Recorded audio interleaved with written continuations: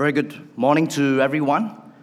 I'm so glad to be here to be able to give you the Lord's Word, but I didn't expect to do it so soon. Yeah, they're working me very hard, yes. If you have not seen me, it's not because I've been hiding in Adam Road for 3 years, but I just came back from overseas. But before I begin, allow me to pray. Father, I'm so excited to share the Word to your people. Help me to be calm, help me to be precise, help me to be clear, and pray for the Spirit to help me. In Jesus we pray. Amen. Before we begin, I would like to read to you Psalm 45. It's a beautiful psalm. And I hope that this would be a part of your favorite psalms too. To the choir master according to lilies, a maskil of the sons of Korah, a love song. My heart overflows with a pleasing theme. I address my verses to the king. My tongue is like the pen of a ready scribe. You are the most handsome of the sons of men. Grace is poured upon your lips. Therefore, God has blessed you forever. Gird your sword on your thigh, O mighty one, in your splendor and majesty. In your majesty, ride out victoriously for the cause of truth and meekness and righteousness. Let your right hand teach you awesome deeds. Your arrows are sharp in the heart of the king's enemies. The peoples fall under you. Your throne, O God, is forever and ever. The scepter of your kingdom is a scepter of uprightness. You have loved righteousness and hated wickedness. Therefore, God, your God, has anointed you with the oil of gladness beyond your companions. Your robes are all fragrant with myrrh and aloes and cassia. From ivory palaces, string instruments make you glad. The daughters of kings are among your ladies of honor. At your right hand stands the queen in gold of Ophir. Hear, O daughter, and consider, and incline your ear. Forget your people and your father's house, and the king will desire your beauty. Since he is your Lord, bow to him. The people of Tyre will seek your favor with gifts, the richest of the people. All glorious is the princess in her chamber, with robes interwoven with gold. In many colored robes she is led to the king, with her virgin companions following behind her. With a joy and gladness they are led along as they enter the palace of the king. In place of your fathers shall be your sons. You will make them princes in all the earth. I will cause your name to be remembered in all generations. Therefore, nations will praise you forever and ever. This psalm is a very critical psalm in the series of psalms that you have from Psalm 42 all the way to Psalm 49. Because it was written by a group of a people called Sons of Korah. And this psalm is important because it is the turning point. It is the watershed of a difficult time. The people, when the psalmist wrote these psalms, the people were going through a difficult time. They were exiled. There was no more city of Jerusalem. The nation has been defeated by enemies.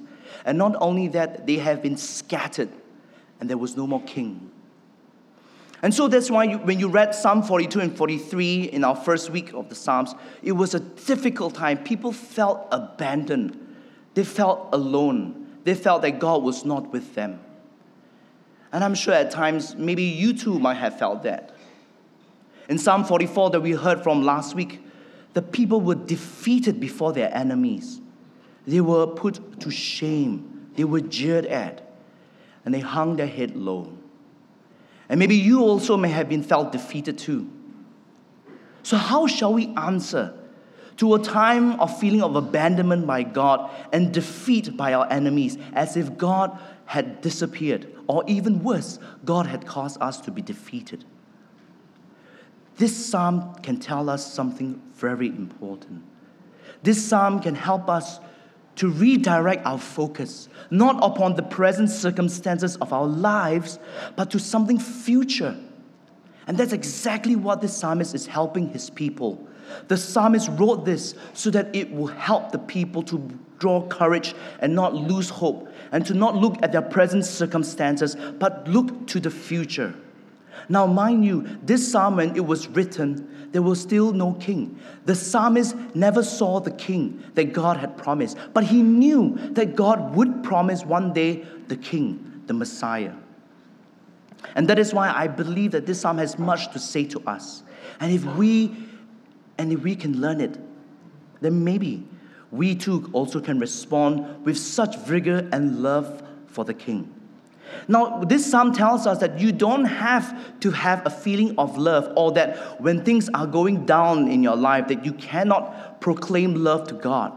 You still can, because all you have to do is to look at God. All you have to do is to look to the future. All you have to do is to look at the king. Now, this psalm originally was written likely for a royal wedding between an actual king and a bride. But the psalmist took this psalm and now reconstruct and wrote it in a more beautiful way towards the king that God has promised, the Messiah. Now, how we know that? Because there are certain human qualities that we read in the Psalms. The place is mentioned, like for example, Ophir, the gold of Ophir, or the place Tyre, or the description of the smell of the robes with aloes and myrrh and cassia. We know these things are obviously very human, physical, tangible things. So it must have been written for an actual wedding itself. But the psalmist has brought it even further, because there are many divine attributes that you see in this psalm that you don't see it being referenced to any other king. For example, his throne is forever and ever, example, and how he is so handsome beyond all men. All these glorious things would tell us that this psalmist used a psalm that was written for weddings, for royal weddings, but now he has directed it to the Messiah itself. Now, how do you determine whether a king is a good king? Meaning to say, a successful king. Do you see the amount of people who love him? Do you see the kind of generosity he bestows upon people? I guess there are many things in which how we could assess how a king is considered successful. But in the ancient days, there were a few things that were important to the people that would determine for them whether this king was a successful or good king. And in the psalm itself, we can see it flowing very naturally. First, who the king is vitally important. And so we have in the beginning how the psalm is describing who the king is. That is important to them, because the king represents the people. The second thing, how you would assess whether a king is a good king, a successful king, is how well does he fare in battle? Because if this king is a good king, but he keeps losing battle, keeps getting defeated by enemies, you can tell this is not a good king. A third way in which how you can assess whether a king is a good king is how he reigns. What characterizes his reign? Does he reign with cruelty, with wickedness? How does he reign? Because even if he can defeat the enemy, but he leads the people astray, he is not a good king. And the last one, which might sound quite funny, is whom the king marries. Whom the king marries is important. And as this psalm will tell us, as we will learn later, it was vitally important to the psalmist. And so we begin with the psalm itself. Now, if there's one thing that I would like you to remember, if you forget all that I shared in the next half an hour, is this. The main thing that I want you to remember is tell the generations that you love the king. I repeat myself. Tell the generations that you love the king. Now this is taken from verse 17, because in verse 17, after he has written the entire psalm, the psalmist is so excited. Despite his circumstances, he tells people, I will cause your name to be remembered in all generations. And in all generations could mean the older generations, our present generation, even our next generation. But the focus of the psalm is that I want to tell your name, I want your name to be remembered by everyone. Therefore, nations will praise you forever and ever. And that's one thing I want you to remember. Tell the generations that you love the King. And so the psalmist gives us 4 reasons as to why we ought to love the King. Before I give you the first reason, this psalm is actually a response to who the King is. A response to him as being king, because it is a love song. And it is a song that's not just intellectually engaged, but something filled with emotions. Because we know in verse 1, he says, my heart overflows with a pleasing theme, and I address my verses to the King. And he's really like a scribe to say things. And this psalmist is so excited. And I hope too that after this, that you too will be excited to share with people why you love the King. In my younger days, in all-boys school, when my friend, one of my best friends, let's call him John, okay? He's not named real name John. John liked Jane, okay? And I remember when we were very young in early secondary school days, when he liked her, oh my goodness, he will keep telling us about her. Everything about her, what's so good about her, what's so wonderful about her, even things we don't agree with him, but he will still continue to tell. And every day he will just bore us of how much he likes her, even though she has not responded to his feelings yet. But nevertheless, he's just so overflowed. You can tell that this guy likes, and how you know, because his textbook will be full of John loves Jane, John loves Jane, John loves Jane, all over in all the different subjects itself. This guy obviously, maybe he's foolish to love, maybe, the girl will not respond to him, but nevertheless, it was so filled in him that his heart can no longer contain, that it spills out by boring his friends and writing on his textbook and graffitiing on the table, on the school table itself. But this psalmist, his heart is so full of love for God, for the King, and he looks to it. And I want to share with you and help you to be able to know the reasons as to why we can love the King. The first reason why we should tell the generations that we love the King is because he is beautiful. He is beautiful. The first slide is, because he is beautiful. You are the most handsome of the sons of men. Grace is poured upon your lips. Therefore, God has blessed you forever and ever. Does it strike you that for a psalmist, the first thing that he tells us why we should love the King is because he's beautiful? He's beautiful. I guess in this day and age of fashion and being looking good, it has kind of maybe dulled down our perception of beauty, that we almost automatically see something beautiful, we almost categorize it as being superficial. That beauty is skin deep, and that how we should not look for things that are beautiful and things that are deeper than that. And there's some truth in it. But I feel that maybe at some points, because of a reaction to the culture itself, we may have dismissed beauty entirely. That even something is beautiful, we may not even recognize it or even acknowledge it itself.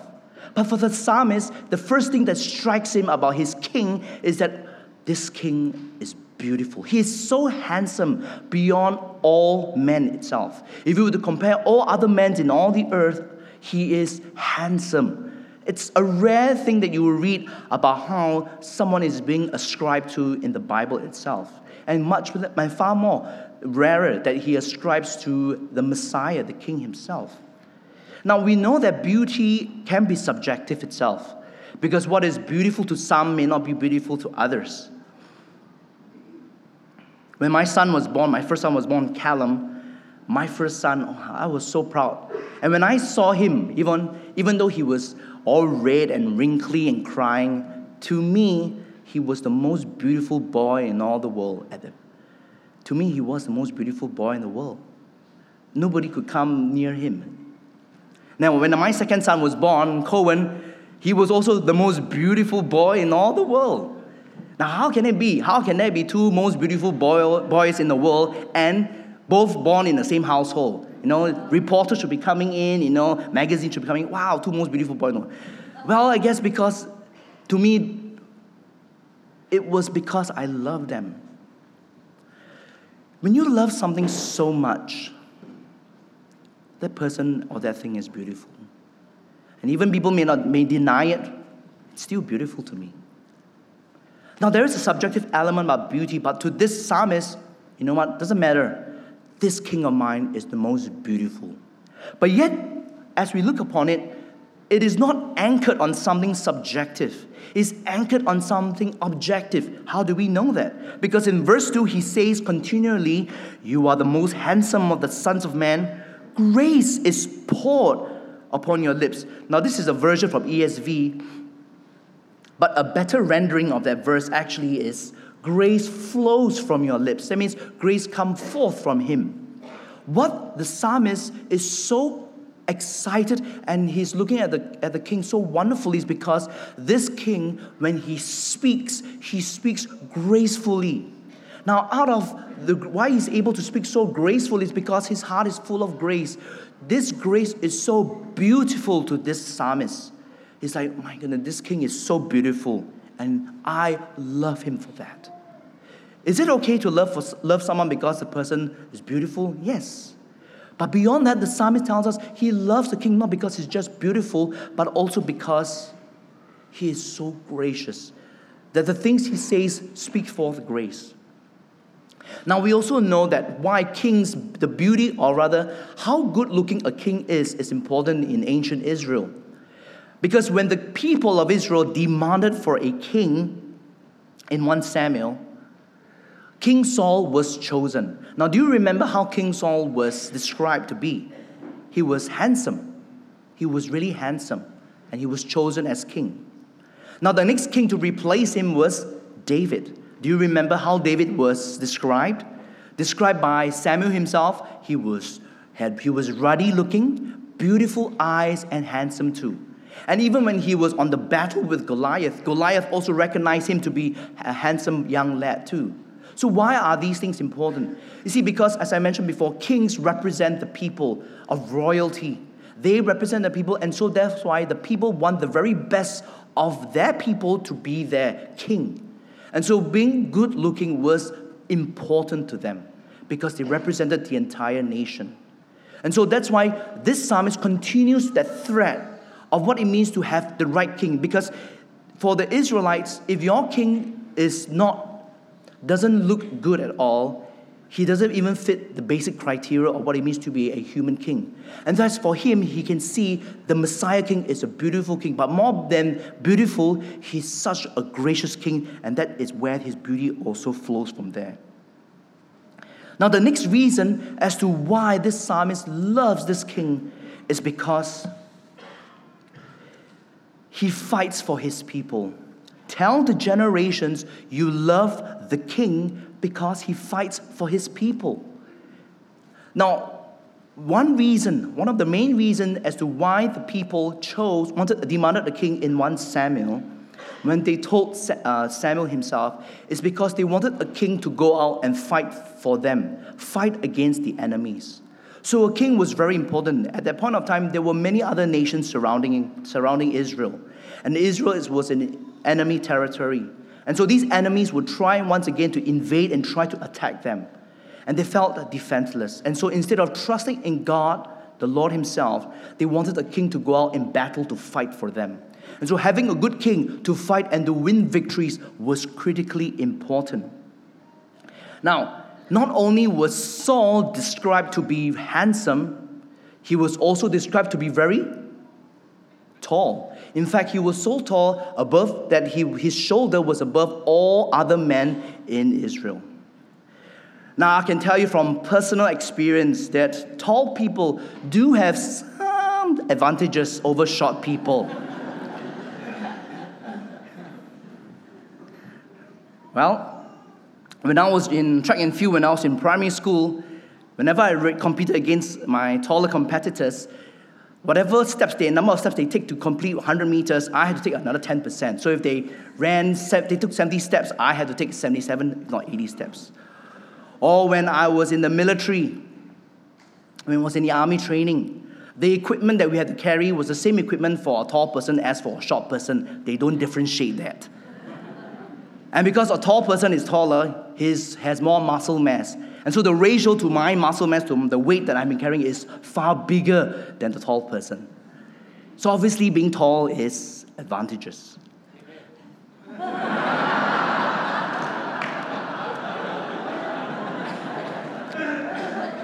I'm sorry I cannot say amen with you, brother.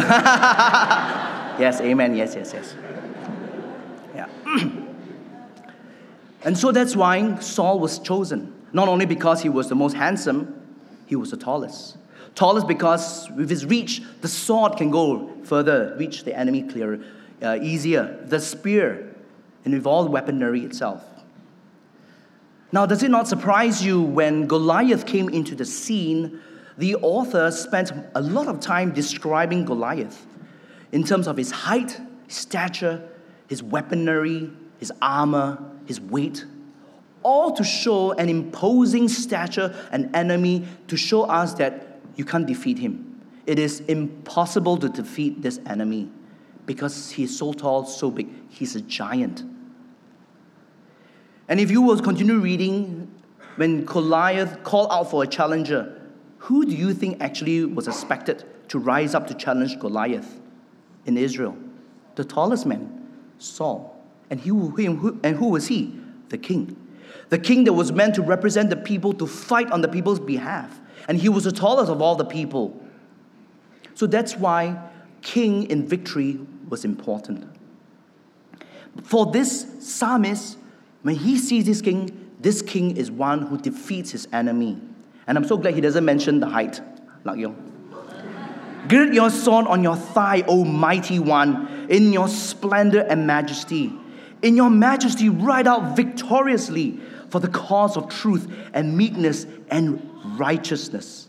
For your right hand teach you awesome deeds. Your swords, your arrows are sharp in the heart of the king's enemies. The people fall under you. This king is not only one who rides out in victory in such glory, but he fights not for his own battle, for his own selfish benefit. He fights not to extend his land. He fights not to gain riches or to gain a bigger army. He fights for his people, for the cause of righteousness, of truth and meekness. Which tells us inversely that the enemies that he fights for are people who are against these virtues. The enemies who love lies, who love pride, who love wickedness. This king goes forth in battle before the people and puts his life at stake to fight. And he wins victoriously. And the psalmist is so excited. Now, mind you, this psalmist knows defeat because the people were already in the post-exilic period. There was no more king, no more city, no more nation. They were a defeated nation. But yet, because he looked to the future, yet because he looked to the promised king, he could pour out such love and say, you know what? Our king will win the victory one day. Maybe not today, but one day he will win the battles. And this leads us to the third reason. Tell the generations you love the king because he reigns with righteousness. Your throne, O God, is forever and ever. The scepter of your kingdom is a scepter of uprightness. You have loved righteousness and hated wickedness. Therefore, God, your God, has anointed you with the oil of gladness beyond your companions. Now that he has gained victory over his enemies, how will this king reign? Will he reign well? And wonderfully, this psalmist tells us, yes, he will reign with righteousness. And the best thing, why righteousness is so important is because his throne is forever. His reign is forever. This phrase of forever and ever is repeated 3 times in the psalm. If you look at verse 2, the last part, therefore God has blessed you forever. If you read at verse 6, your throne, O God, is forever and ever. Verse 17, therefore nations will praise you forever and ever. In the perspective of the psalmist, eternity is the frame mind that he's looking at. It's the time frame, eternity.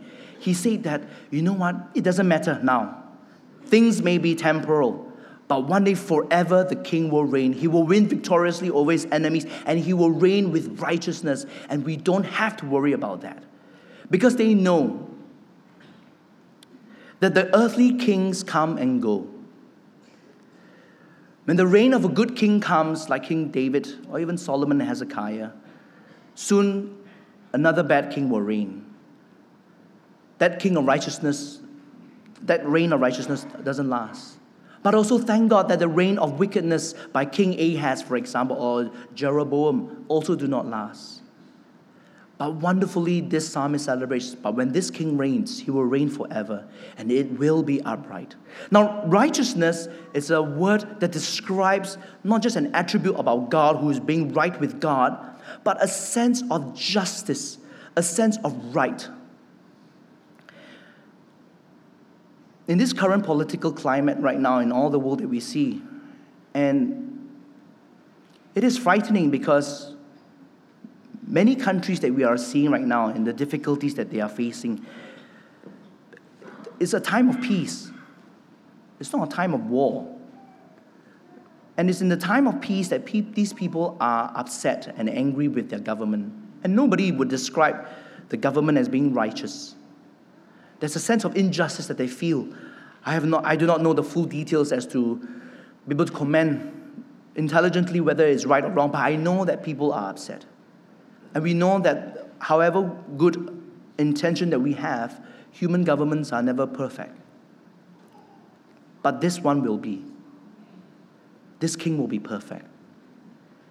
He will rule with such righteousness that everyone will feel right. And to the psalmist, he's so thankful for it. And this leads us to the fourth reason. So I want to spend a little bit more time. Tell the generations that you love the king because his bride is glorious. Tell the generations you love the king because his bride is glorious. Now in verse 9 we read, daughters of kings are among your ladies of honor. So in this procession, this beautiful wedding song, in the frame of the psalmist's mind, there are beautiful women all around. And one stands out at this point of time. At your right hand stands the queen in gold of Ophir. Now, in some ways, some people understand this queen to be the bride. But I think it actually speaks more of the queen mother herself. Now, the reason is because the bride is not inducted into the royal family yet. Secondly, she's outside, not with the king. She's outside the palace. In fact, further on in the verses, you will see her being ushered into the presence of the king. And not only that, in 1 Kings chapter 2, when Solomon was king, his mother was sitting on his right hand and he acknowledges her. So these details tells us that this is likely to be the queen. Not only that, in verse 10, you will see that someone is addressing the princess or the bride himself. It is very unlikely to be the psalmist because he doesn't speak of himself only except for the beginning of the psalm, before the psalm begins, and at the end, how he wants to tell people about the psalm. So it's very unlikely to be the psalmist. So it is very likely to be the queen mother. Now this is an important point. The reason is because the queen mother is giving counsel to this bride. Now, in ancient Israel, whom the kings marry is vitally important. Because one is that due to the commandment in Deuteronomy, kings Israel ought to marry within themselves, not to other nations, because these were idolaters. They worship other gods. And fearing that they will turn the hearts of the husbands, God forbade them. And that's something that we saw played out in Solomon's life, how he married many foreign wives and they turned his heart. Now, another reason why whom the king marries is because of longevity. Because the human kings know that they will pass on, and they need to continue that kingly line down to the next descendant, to the next generations. So getting married, having a wedding is vitally important for the continuing of the king itself and the kingdom. So why is the Queen Mother advising this bride? And the reason is because this queen, or this bride, is a foreign bride. Why do I say so? Because in verse 12, you will read that a better rendering actually is this: the daughter of Tyre, the wealthy people. The daughter of the word actually can mean people of Tyre, but it actually is better suited to word used daughter. So here we know that this princess actually comes from the place called Tyre. That's one. Secondly, there is the idea of forgetting of your people. Verse 10, forget your people and your father's house. Now, you usually wouldn't say that to your own people. You may say forget your father's house, but you never say forget your own people. Now, the third reason why I believe this is this princess or this bride is a foreign bride is because of the counsel that the queen is giving. So if this princess is not a foreigner, there was no need for the queen to give her a counsel in that sense. No need for her to say, forget your people. No need to address her as the daughter of Tyre. Now, this would have been most striking, if not shocking, to the Jews, especially in those days. Why? It's because of the breaking of the commands of the kings who became wicked. That's why they have been punished by God and being scattered. And now they don't want to have anything to do with Gentiles at all, because they realized that was the price that they had to pay so heavily. But here, this author, this psalmist, in talking about the promised Messiah, talks about a foreign bride, not a Jewish girl. So it must have struck them so deep. Why would you talk about that? And not only that, because this is a love song to the king, why would you commit 6 verses talking about the bride? Why can't you just give 1 verse talking about the bride and that's it? Why would you almost spend 6 verses describing the bride herself? And this is something very important that I want you to take note. Do you notice that the description that the psalmist described the king is a similar way in how he describes the bride? What do I mean by that? Look at verse 10. Verse 11. He says, the king will desire your beauty, which tells us the bride is beautiful. Look at verse 2, how he describes the king. You are the most handsome of the sons of men. Next, he describes the bride as people giving homage and seeking favor with her in verse 12. The daughter of Tyre, will seek your favor with gifts, the richest of the people. That means people will go before her and give her homage and give her gifts, will submit to her. Now you read in verse 5, you will see the psalmist describing the king as the peoples fall under you. Again, if you read in verse 13 and 14, the glorious description of her robe. All glorious is the princess in her chamber, with robes interwoven with gold. In many colored robes she is led to the king. And how does the psalmist describe the king's robe? Verse 8, your robes are all fragrant, with myrrh and aloes and cassia. And describing him in majesty and victory, all these wonderful words. And lastly, how does he describe her entering into the palace, approaching to the king? With gladness, with joy. Verse 15, with joy and gladness they are led along as they entered the palace of the king. And how does the psalmist describe the king of God blessing him? Therefore, verse 7, God has anointed you with oil of gladness beyond your companions. Now, it is not by coincidence that the description that the psalmist described the king is now being placed upon the bride. Because it tells us something about the king, not the bride so much so.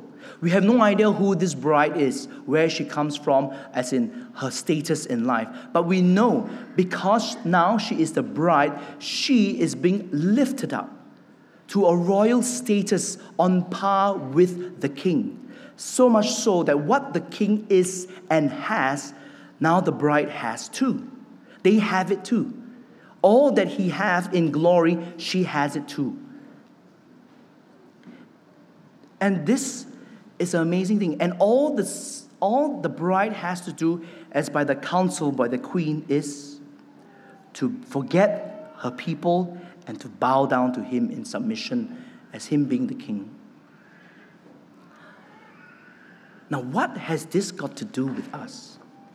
What has this psalm got to do with us? Can we also rejoice like the psalmist and tell the generations that we love the king and why we love him? And the answer is absolutely yes. As the sons of Korah wrote this, they had nothing. They were defeated people, no kings, no city.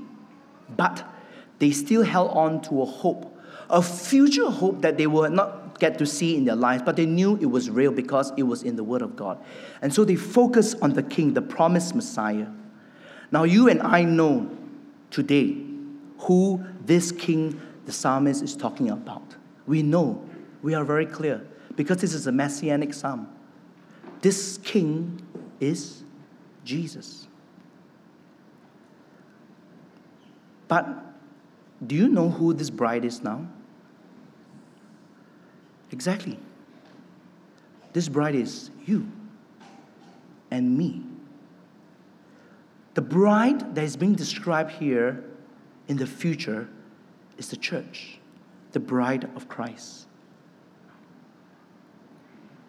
And that explains everything why the bride that was chosen was a foreign bride. It's a Gentile nations, as we are all Gentiles.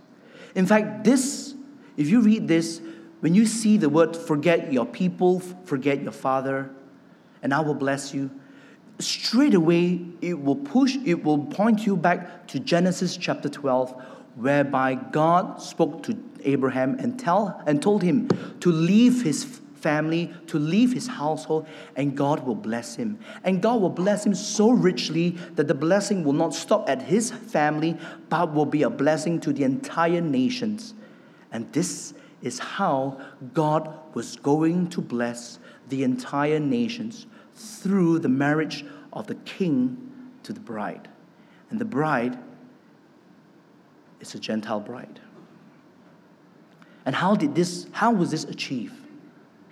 When Christ came as king on this earth, he came and he showed us who he was.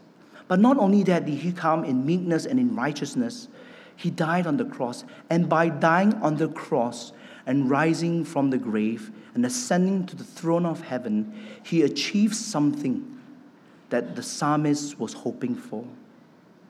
From being the most beautiful king, Christ became the ugliest. By fighting the greatest battle that none of us can fight, he fought and won, but he gave his life in the process that we may live.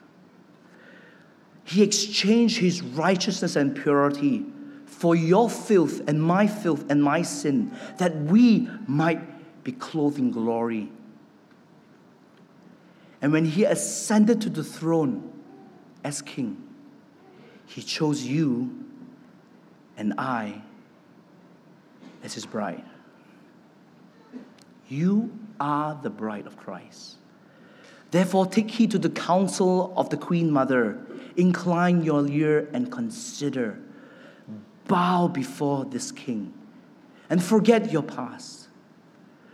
Don't think about what is happening to you now. Think of your king, because you are the bride. You may feel alone right now. I have no idea what struggles you may be struggling at this point of time, but you are not alone, because you have a king, and your king is your bridegroom. You may be feeling defeated because you are fighting your battles. You don't have to, because your king is fighting for you. And because he has defeated the greatest battle, You don't have to feel defeated. You are victorious. You are beautiful because He is beautiful. You are righteous because He is righteous. You are glorious because He is glorious. Therefore, go and tell the generations that you have a King and you love Him so much. Let us pray. Father, we ask for forgiveness. Forgive us because we don't tell you how much we love you, and we don't tell you enough. How we allow things to overwhelm and distract us, that we forget that we have a King and that we are His bride. Forgive us, Father, that we have made other things to be king of our lives. That's why we are in our present circumstances. But restore us, Father. Lift us up. Remind us that we are beautiful, righteous, victorious, glorious, not because of our own doing, but because of what Christ has done and how He has chosen us. Encourage my brothers and my sisters over here, Father, we pray, and help us to go forth and tell the generations that we love the King. In Jesus' mighty and majesty name, amen.